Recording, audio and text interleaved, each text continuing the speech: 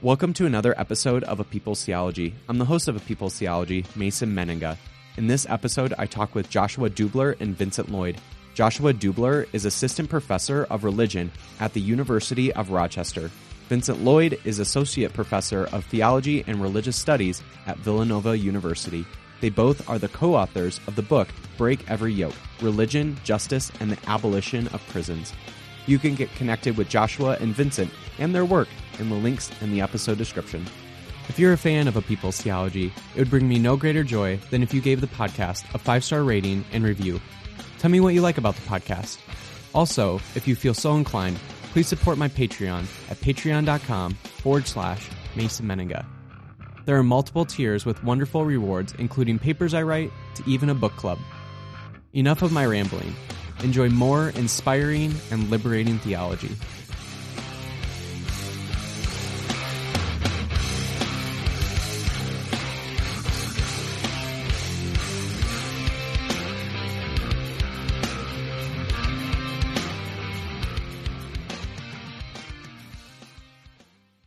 Today, I have Vincent Lloyd with me and Joshua Dubler. Vincent, you are a professor at Villanova University, and Joshua, you are a professor at University of Rochester, and you both co-wrote. I feel like this is the only way a book about abolition should be written, is it should be collaborative, right? You both co-wrote a book called Break Every Yoke, Religion, Justice, and the Abolition of Prisons. I'm really excited to have this conversation. I know for a lot of people who might be listening to this podcast, they may have heard of prison and police abolition, but aren't exactly sure what that all means and are really trying to get a better understanding of it. And so I'm really hopeful that this conversation will just be one way for a person to be introduced to some of these important ideas. But with all of that said, who is Vincent Lloyd to Vincent Lloyd? And then who is Joshua Dubler to Joshua Dubler? So whoever wants to take a crack at that first, feel free. Thanks so much for having us on the podcast, and looking forward to the conversation. So I live here in Philadelphia, Pennsylvania, in West Philly. I've been here for about 6.5 years now. I'm originally from the Midwest, when I was an undergraduate student, I got very involved in campus labor organizing and started to see how religious imagination and religious practice and religious commitment was really essential to animating that kind of labor organizing that we were doing collaboratively between students, low-wage workers, and community partners around my college campus. And from there, I've been trying to delve both into the world of religious ideas, and particularly Christian ethics on the one hand, and on the other hand, trying to see how social movements can be enhanced and enriched by engaging deeply with religious ideas, practices, and commitments. So I'm really fortunate to be able to teach in an institution here at Villanova where those sorts of connections between religion and commitment in the world to social justice are celebrated, and the work like this project on prison abolition could be nurtured by colleagues and students. Wonderful. Thank you. And Joshua Dubler. Who is Joshua Dubler to Joshua Dubler? Well, Joshua Dubler to Joshua Dubler is Joshua Dubler. Oh. But first, foremost, and secondarily, let's see. I live in Rochester, New York. I have a life partner and 2 children and too many pets. I come from a Jewish background that I think informs my work in ways that I both understand and don't understand. I was born in 1974, came of age during the precise period when mass incarceration was congealing.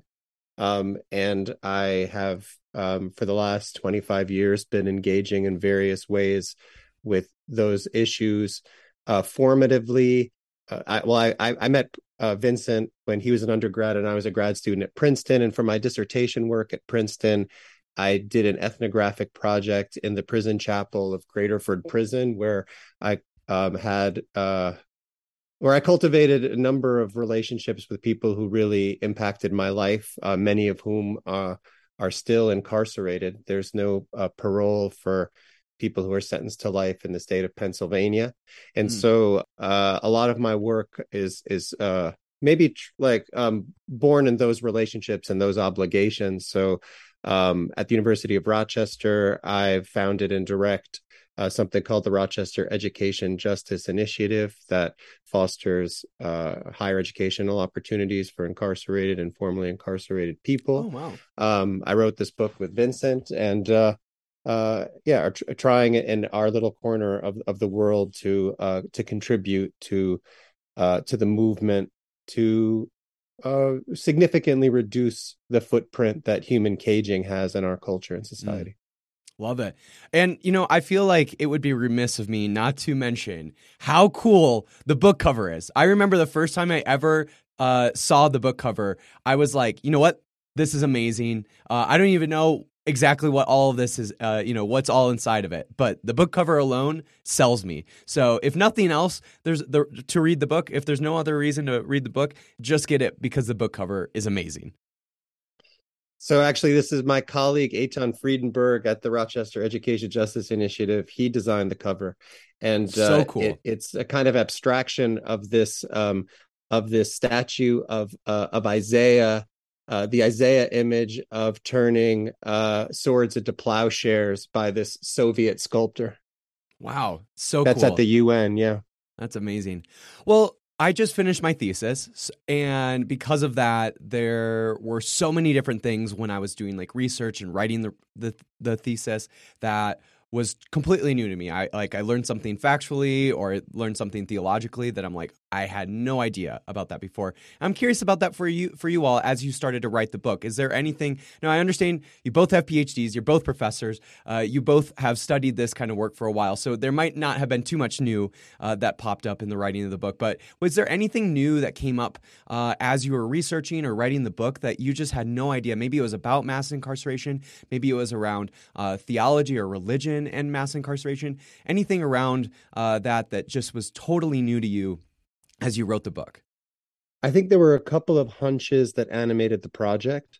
And one is that abolitionism is, among other things, in this country, a kind of a tradition, a stance, and that essentially like the role of religion in the contemporary movement of prison abolition had yet to be written, that there was going to be stuff there that was really interesting and valuable. And that hunch bore out. The other hunch we had, right, was that prison abolition as a movement comes from fairly secularist places in aggregate, and perhaps a kind of Marxist or Marxist adjacent Black radical stance that in some ways that we share is suspicious of religious institutions and suspicious of religious traditions, but that if this movement was going to really grow and have a chance at winning, that it was going to need to be able to speak religious languages the way that the great movements for justice in this country have been able to speak religious languages. And even then, in the time that we were writing the book, it seemed like a lot of other folks were making that same connection. And so you started to have a lot more religiously inflected prison abolitionist practices and actions on the ground that was kind of coming into its own as we were researching the book. So that's how I would answer that question. What about you, Vincent? Sure. Just a couple more specific things that struck me. One was about the origins of restorative justice or transformative justice. Very much in the air these days is the restorative justice as a framework for addressing harms that is not punitive. It does not rely on the state and the apparatus of policing and prisons. But where did that come from?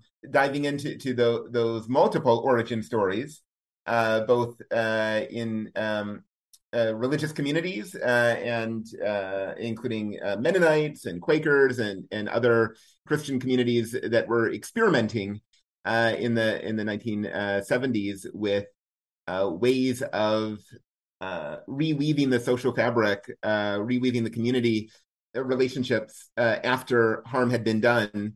Seeing those experiments and seeing how they developed and were codified over the last few decades, and came together with folks drawing on indigenous traditions, folks drawing on experiments around the world in Australia and New Zealand and Canada and elsewhere, to become this package of restorative justice practices that we are becoming increasingly familiar with now, particularly as grassroots communities are trying to think beyond the prison or think concrete alternatives to the prison.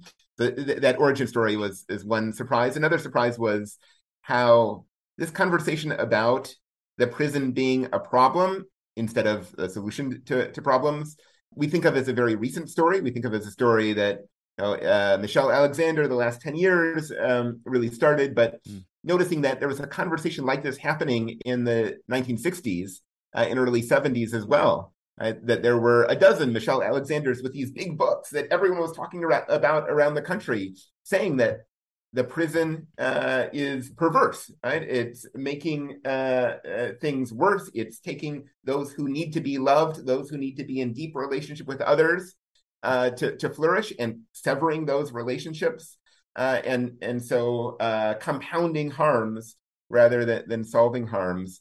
So that there was a national discussion about the prison, about the end of the prison that was happening in Congress, when we have a couple of Congress people who spent time in prisons to see what it was really like, and it came out basically prison abolitionists. It was happening in courts where judges were saying this institution of the prison doesn't have a future.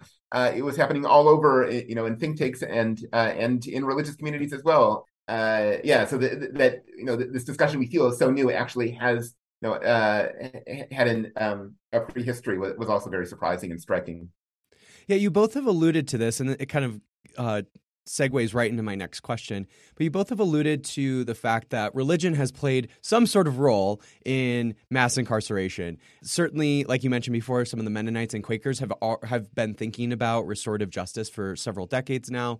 But with that said, mass incarceration is specifically a Christian problem. That there is a Christianity that has animated the development of mass incarceration as we know it today. So can you talk a little bit about some of that history of how Christianity in particular has created this mass incarceration problem that we currently are experiencing today?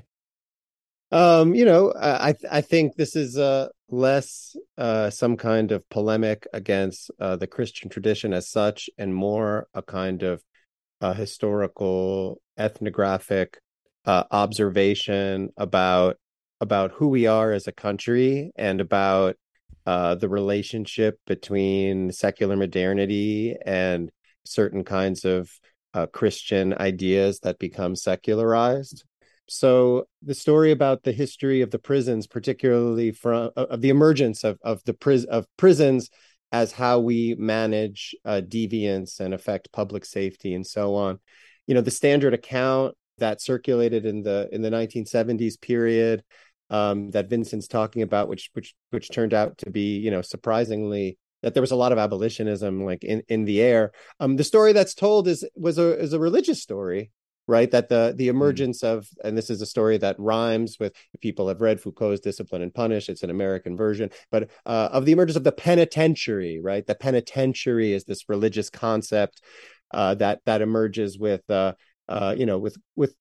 in Philadelphia with the Quakers and their fellow travelers, and this kind of notion of rehabilitation that relies on a liberal Protestant notion of the kind of fundamental goodness of people, and relies on a kind of environmental theory of criminality, that people have fallen with the wrong crowd, and that through penitence and separation and prayer and work, of course, people's goodness can be restored. And that was a story that was told in the 70s. And there's been really good revisionist history that let's say relativizes that story. That story is true. And that is a kind of a religious inspiration of modern incarceration, and it returns as a leitmotif. And when we think about human caging and how it might be leveraged in the direction of repairing or rehabilitating people, but it's really kind of a blip, because the dominant theological mood that informs what becomes standardized as American incarceration isn't the Philadelphia model, so-called, that kind of liberal model. It's an intersection of this emergent prison administration and Second Great Awakening evangelicalism up at Auburn Prison that becomes the model. And this is, I would refer you to a sensational book, Jen Graber's book, The Furnace of Affliction, right? Which they're drawing on. If our title indexes one phrase from the book of Isaiah that's been important to folks who've been thinking about freedom in the abolitionist tradition in the United States, her book refers to this civil theology that informs the Auburn prison discipline, which, they're in the furnace of affliction, for people who are bad. And this can be people who've done bad things, or in a sort of more mean-spirited Calvinist vein, people who are just born bad. Suffering is edifying. And if we take folks who have done bad things or are bad and we cause them to suffer, we're doing them a favor. And I think that's a really enduring sensibility throughout the history of American incarceration. Wow. So that's the long kind of prehistory. Vincent, do you want to talk about mass incarceration? Sure. Just to add a little bit, to step back a minute, it does seem helpful to remember we're talking about two separate things, right? The prison as such. And we can make claims about the prison as such as a problem, right? That caging humans is a moral abomination. That seems like an important claim to make and to think about, and to think about the sort of Christian connections on both sides of that. And then mass incarceration, a phenomenon of the last half century, where the U.S. prison population exploded, right? There's exponential growth. The U.S. prison population moves from being in the same, more or less similar to other to European countries, and becomes orders of magnitude greater than European countries and every other country around the world. And there may be distinctive causes and responses to mass incarceration to think about separate from incarceration as such, right? So thinking now about mass incarceration in particular, and what was going on in the 1960s and 70s, right? The prison population through the 70s really starts, that curve starts to move from a slow increase to an exponential growth in terms of the rate of incarceration. It seems important to think about how the U.S., the way that religious language informs the U.S. politics and self-understanding is transforming in that period. So the kind of idiom that we're familiar with from Martin Luther King in the 50s and early 60s, that is of sense of God's justice, of America needing to bend its laws in the direction of justice, a sense of the kingdom of God on earth, that if only we reform our social structures and practices in the right ways, we can move closer to realizing something like that. That kind of language, that kind of particularly Christian language, was very much informing the U.S. public discourse up until 1960s and early 1970s. Then justice starts to mean something quite different, right? Justice starts to mean getting even. Justice starts to mean, in the international realm, if someone hits the U.S. is going to hit back, and that will be justice. In the realm of crime, right, justice gets flattened to being the criminal justice system. Right? It's the proper operation of the prosecutor, the judge, the court system, the police, the prison. If all that operates smoothly, then justice is done. The meaning of justice changes really dramatically, right? From that broader, richer, deeper, and quite Christian connotation of justice in the first half of the 20th century to this much flatter sense of justice in the last decades of the 20th century. And when justice is flattened in that way, when a community experiences harm, it seems like the only proper thing to do is respond with policing, respond with jailing, respond with the court system. There's no vision of transforming ourselves and our communities in the direction of goodness, truth, and beauty, right? That circulates any longer, and so these state institutions become the only apparent response. One could sort of get deeper into how that fits with decline of mainline Protestantism, rise of evangelicalism, and how other religious communities are responding. But I mean, maybe that's a sort of short version of how we start thinking about those religious changes and the rise of mass incarceration. Mm-hmm. And so obviously Christianity has played a part of the problem that is prisons and mass incarceration. And before we jump into, because I want to ask a question eventually about how Christians can be a part of actually abolishing prisons and obviously mass incarceration. Before I do that, though, I think one really important distinction, and sometimes I hear this debate happen all the time, especially now that this conversation seems to be part of the kind of more broader conversation, especially after George Floyd was killed, and you hear this conversation around policing and all of that as well. But one of the key distinctions I hear all the time in this debate going on all the time is the difference between prison abolition and prison reform. And so I'm really curious about like how you two think about the difference between those two and why that difference matters. Because obviously you both are making very much a claim that we should be abolishing prisons, not reforming them. So can you talk a little bit about why that distinction matters and what the difference between the two are? I love abolition as a framework. I find it animating and inspiring, and it draws on some of the most powerful resources in our country's history, or the history of justice and freedom movements and modernity. And it's elastic and it's dynamic and it's a stance. We write about abolitionism as a stance, a no, and abolitionism is a horizon. Abolitionism can be a lot of different things. One of the things that I think really, I think there are a lot of pragmatic reasons to be an abolitionist, and one of them is simply in how to navigate this question, right? Because there's a sort of straw man, the gatekeepers of discourse, whose job is primarily to try to make you think that a better world isn't possible. They want to straw man abolitionism as this pie in the sky thing that's unrealistic, that rejects change, that rejects the possibility of marginal reforms, and so on. And I think that one of the best arguments for abolitionism is precisely at the margin of the present in thinking about reforms, right? Which is to say, okay, if we're going to look to moderately adjust the system we have, what sorts of moderate changes do we want to have? And this is where you find real splits between self-described abolitionists and self-described prison reformers. Not that the abolitionists are hostile to incremental change.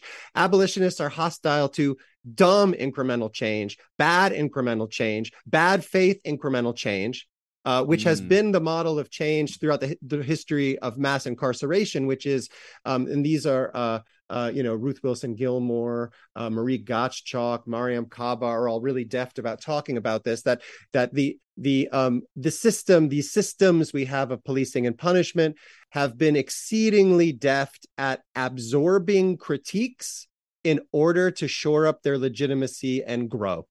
So one of the key effects of prisoners' rights legislation around prison conditions in the 1970s, that's grouped, under the prisoners' rights movement, is a wave of new prison building that takes place in the 80s and 90s, largely beginning in California and New York under Democratic governors, right? So, oh no, these prisons are unconstitutionally crowded and unsafe. Let's build all these new, better prisons, right? Or let's fight the death penalty by expanding the life in prison without parole.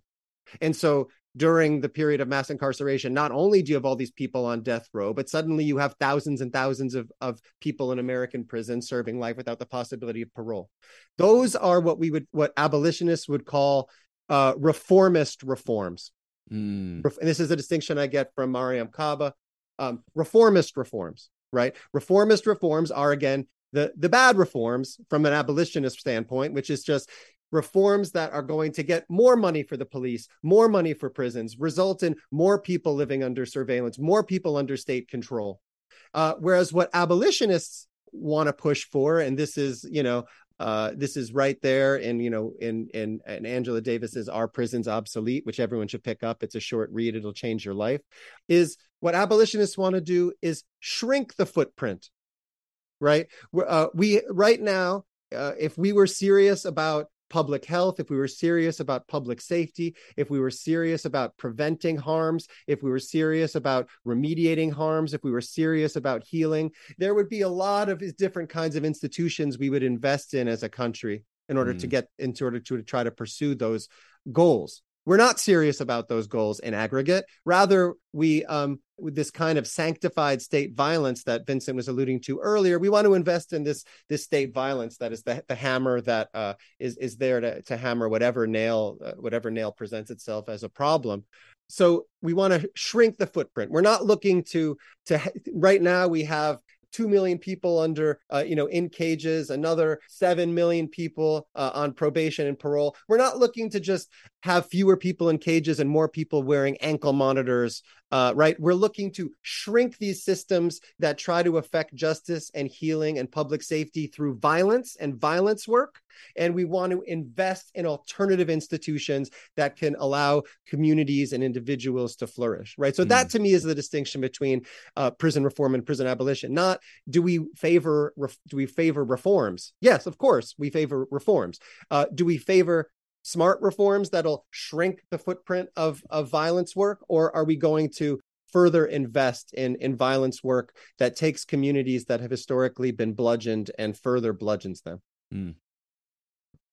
And just to add on to the importance of this distinction for Christian communities, there is a deep tendency among Christian communities to see reform as the only option for pursuing justice, right? That the Social Justice Committee looks for to see what reforms they can make to the city or the state or the national laws or sort of social institutions in order to make the world better.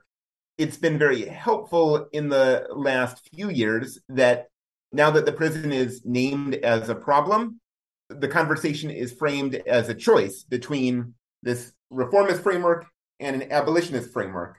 And I think we're really at a moment where Christian churches have the opportunity to catch up, right? And realize that the framework that they've been so comfortable with for years, right, since these early prisons that Josh was talking about, Eastern State Penitentiary, Auburn, right, these models for the prison around the U.S. and around the world, were the products of Christian reformers, right? That reformist framework has been so much in place in the Christian world for the last couple of centuries. We're at a moment where there's an opportunity to say that that's not the only framework. Let's think about these two frameworks and let's see whether the Christian tradition, Christian values, Christian practice, and faith might actually be better aligned with this abolitionist framework that identifies moral abominations and says no, and takes that as a starting point. So kind of along those lines then, Vincent, you've talked then about how the sort of theology of Christianity or of certain Christians has animated the development of the prison and then obviously eventually mass incarceration. What then would you suggest should be the theology that animates the abolition of prisons for Christians? What do you think that theology should be? I know you talk a little bit about this in the book, but I'm really curious, okay, certainly theology has animated the creation of the problem, but certainly there needs to be a type of theology that can animate the solution to this problem that is prison. So yeah, can you talk a little bit about the theology that should form non-Christians so that they are motivated and be a part of the abolition of prisons?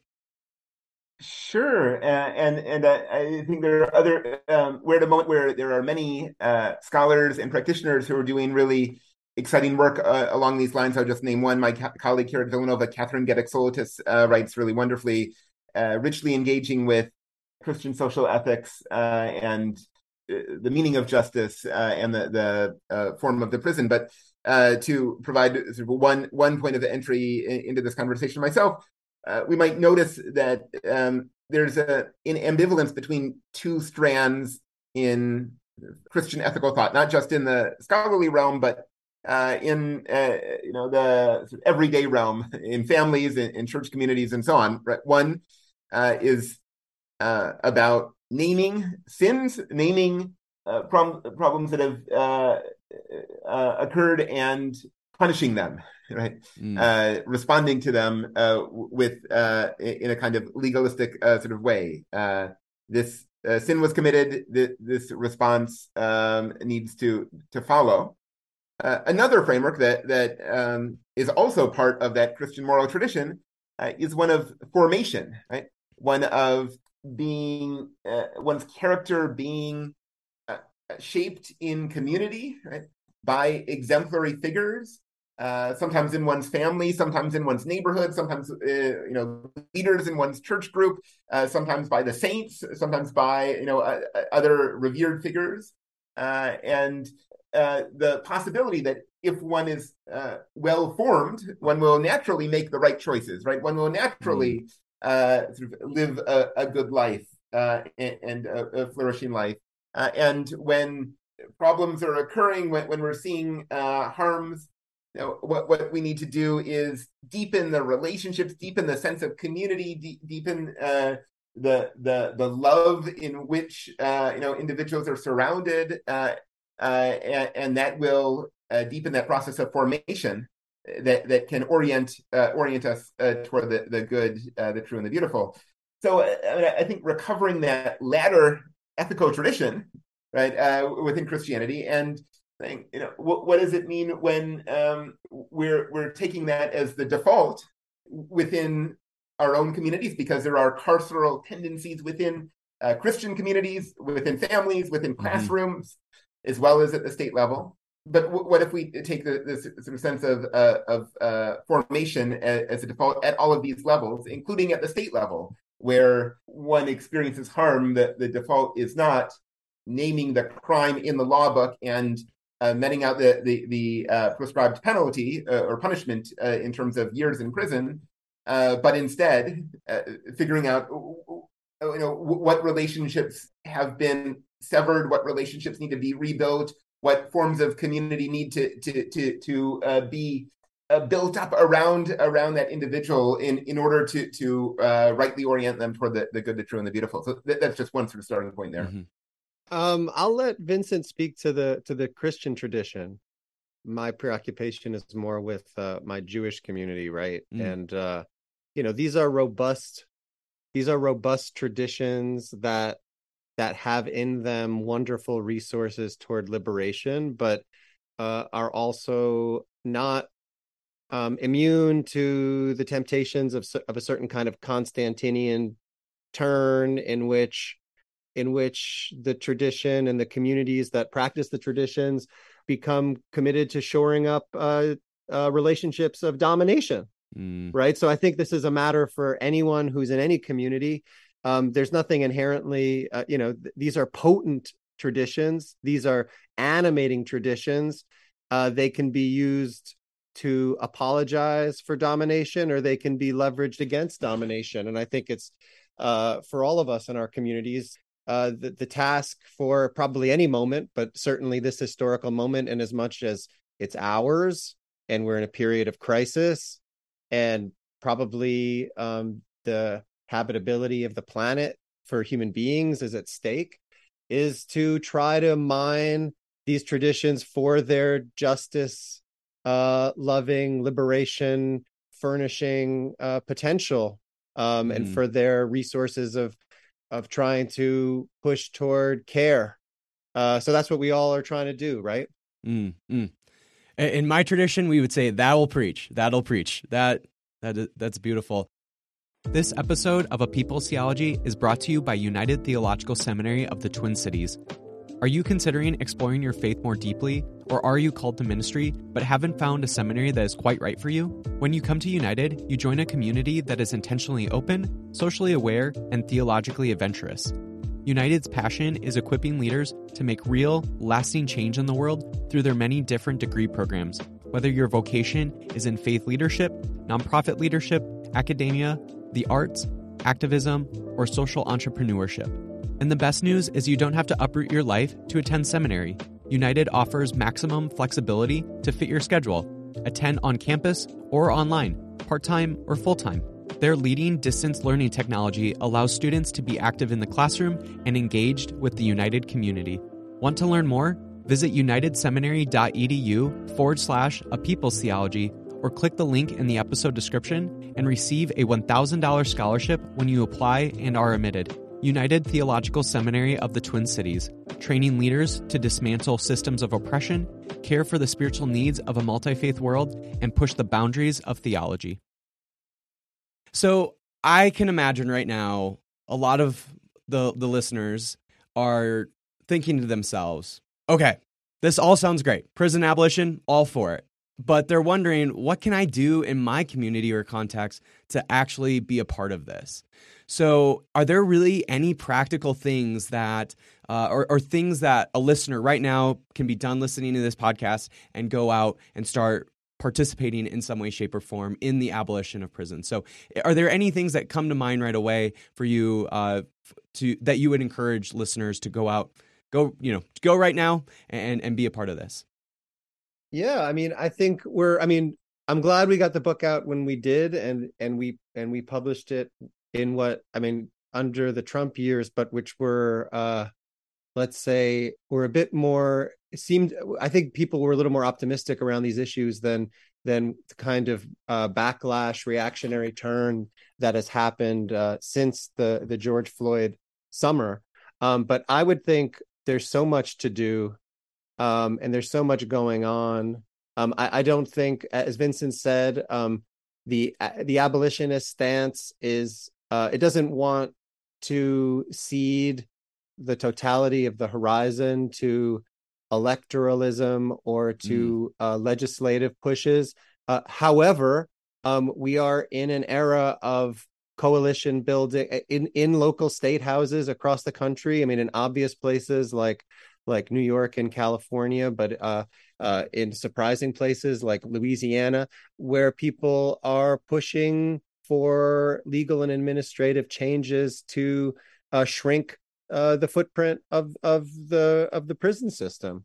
There are places where you have, abolitionists sometimes don't want to be involved with this at all, but maybe in your county, there's someone running as like a progressive prosecutor, and maybe that's fake. Maybe that's just a rhetoric, and there isn't actually the political force to try to reduce the number of people who are in cages. But maybe it's not fake, and like you do have some prosecutors who are trying to really move away from default human caging. This is all very contested terrain, and the forces of law enforcement, stigmatizing these kind of bail reforms that were passed in New York and elsewhere around a few years ago. Those forces are really powerful, so you got to fight those forces. So anyway, I think that I'm very pessimistic about electoralism at a national level, but I think coalition building and political campaigns at the county level, at the city level, and at the state level, whether it's abolitionist pushes to limit the use of solitary confinement, to limit the use of cash bail, which essentially incarcerates people simply because they're poor. You should educate yourself about what's happening in your community. And probably a lot of your listeners are aware of these pushes in their community. They can be part of these pushes. The other thing that even in the time since we've written the book, there's I don't know whether it's like sometimes it feels to me like acquiescence to a kind of neoliberalism, to give up on the existing systems, but other times it really feels like there's so much power in the kind of abolitionist ethos of who cares about the state, or like, we know what the state is. The state is going to be used by the class that owns things to dominate people. Let's do it ourselves. We could do it ourselves. And that taps into, I think, a Christian spirit. It taps into an American lowercase r Republican spirit. And so you have a lot, as something that probably a lot of your listeners were aware of, particularly George Floyd summer, is this turn to mutual aid, right? And which is to say, we're not going to be looking to the state. Like, we know that the state isn't coming to save us. We need to build up alternative institutions in our community to care for people who need care, who might be precarious, who might need supports, who might need access to certain kinds of medical care that are suddenly illegal in their states. That there's a lot of energy around those kind of things. If abolitionism, I don't think any of us personally, neither personally nor as a country nor as a species, I think is it in our interest to succumb to cynicism and to give up hope? And yet some of the rotten institutions in the United States have lost their legitimacy for a reason. And I feel as though the most impact we can have and the most we can nourish our own souls is to dig in locally in our own community, in our towns, in our counties, in our states, in kind of formal institutional channels, and by creating new organizations or working in our church or in our synagogue to try to care for people, maybe to try to build alternative institutions where, or to build practices where we can try to respond to harms in our own community in ways that look toward healing and reconciliation rather than looking toward punishment and exclusion. Thank you. Those are great. I think that turn away from the state, but also thinking in complex ways about the state at local levels is really important. To add to that, from the particularly Christian perspective, one of the people we interviewed and discussed in the book is Jason Leiden, a Unitarian minister and formerly incarcerated man in the Chicago area, who tells some really compelling stories about what it means to include incarcerated folks in church membership.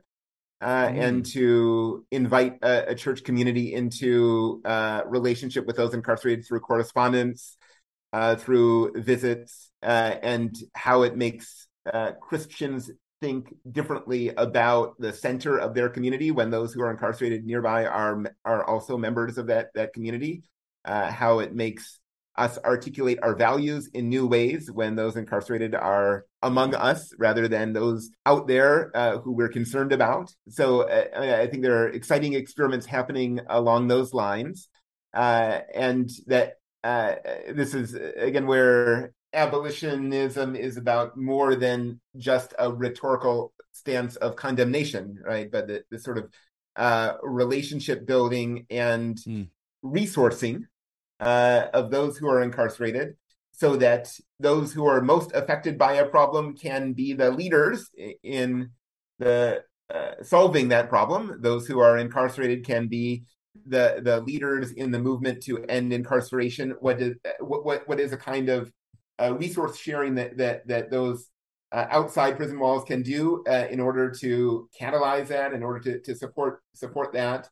I know the kind of work that Josh is doing in terms of prison education is really both crucial in building capacity among those incarcerated, but also in transforming those, and particularly those religious folks who are crossing the threshold of the prison for the first time and seeing what it means, and not just to see a prison on a television show, but to spend hours in conversation with those incarcerated. The kind of moral transformation that happens through that experience seems really essential in building a sustainable movement for to end the prison. I'm so glad that you brought up the actual relationship building, right? Like I mentioned before, I'm a process thinker. So I think we are really formed by our relationships.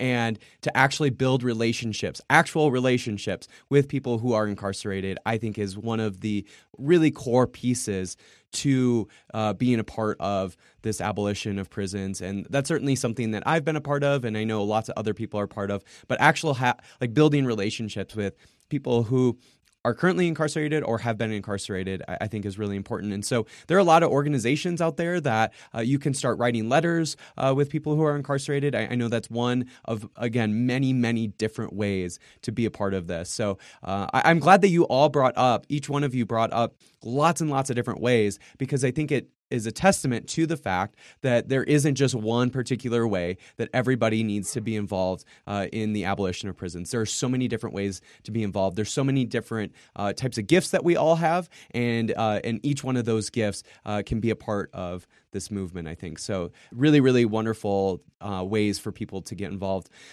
Second to last question, how do you hope Break Every Yoke inspires and liberates its readers?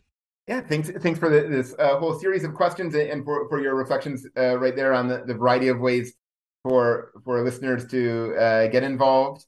Yeah, our hope for the book was to invite readers into their own faith traditions, to navigate the complexity of those traditions and the complicity of those traditions, for us to offer examples of the way that Christianity and other religions have both helped form our current prison system and also hold the capacity for liberation. But that's something that we're prodding readers to do that themselves rather than doing the work for the reader.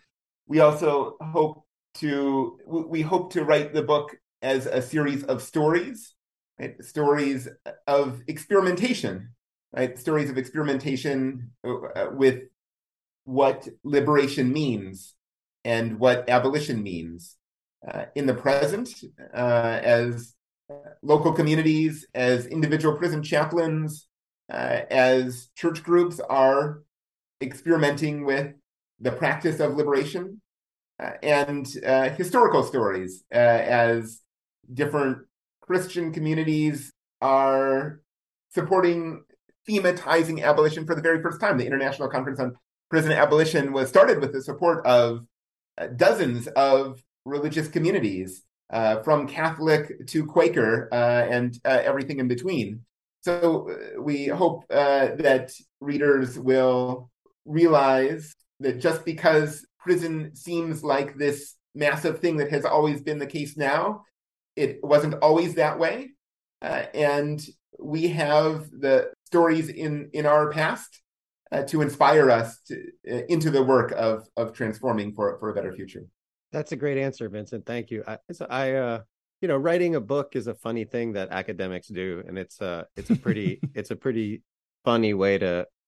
It's pretty inefficient as if you're looking for a transformation. This was certainly transformative for Vincent and me, in particular. The folks that we got to meet, the fellow travelers we got to assemble and and to begin to build those relationships, and those relationships continue into other practices. And so, I would just say it's thrilling to have this conversation and to see the book moving through the world and potentially having an impact, but also maybe like someone who's listening to this, like, you like what we have to say, and maybe you want to you want us to come and stage a conversation in your church. You reach out. I think Vincent and I are both more than would be excited to be able to have those conversations and to help communities wrestle with the kinds of the really important questions that you're asking, Mason, about okay, so in practice, what is it that we should be doing? So, yeah, I mean, a book it's out there in the world, and then we're out here in the world, and we're having this conversation, and we're all trying together and in pockets to figure out how to survive and how to work to build a world without prisons. And so, yeah, connect to us. And you guys are easy to get connected to, because you were really quick on that email. When I emailed you both, I was waiting. I was thinking, you know what, maybe they'll never respond, but if they do, maybe a month from now, within a few hours, I was like, oh my goodness, you guys are great at emailing. Emails are responded to quickly or not at all. So I try to do it quickly. I totally get that. Last question for you both. How can listeners get connected to you and your work? Yeah, I mean, so, Google me. I mean, my work email is joshua.dubler@rochester.edu. It's, writing a book is a funny thing. And it's really thrilling when you hear from people who've had an encounter with it and want to talk about it. So if you have the temptation, don't hesitate to reach out, as I said. And I'm at vincent.lloyd@villanova.edu. Yeah. Wonderful. And where can people get the book? Where would you encourage people to get their book? Local bookshop. If you ask them to order it, that would be the ideal. It seems like there's a kind of resurgence of people opening local bookshops, and that's really great to see. There are a bunch of new bookshops in Rochester, so certainly whenever you can route book sales through folks in your own community, you should try to do so. Wonderful. Well, I am so grateful that you both have been a part of, writing this book. I think it, especially for somebody who is coming from a religious tradition as a Christian, and certainly this is a book that I think lots of different religious traditions can be really formed by. But specifically as a Christian, I think this book is absolutely important. And as somebody who also really cares about abolition, not of just prisons, but police, and also just living an abolitionist ethic throughout my life, this is such a critical book for somebody who is both animated by their religion, but also by abolition. And so I just thank you so much for seeing that connection between the two, and how Christians and other people of other religions can be a part of this really important movement. So thank you so much for being a part of writing it and chatting a little bit more about it. Thanks for having us on. Yeah, our pleasure.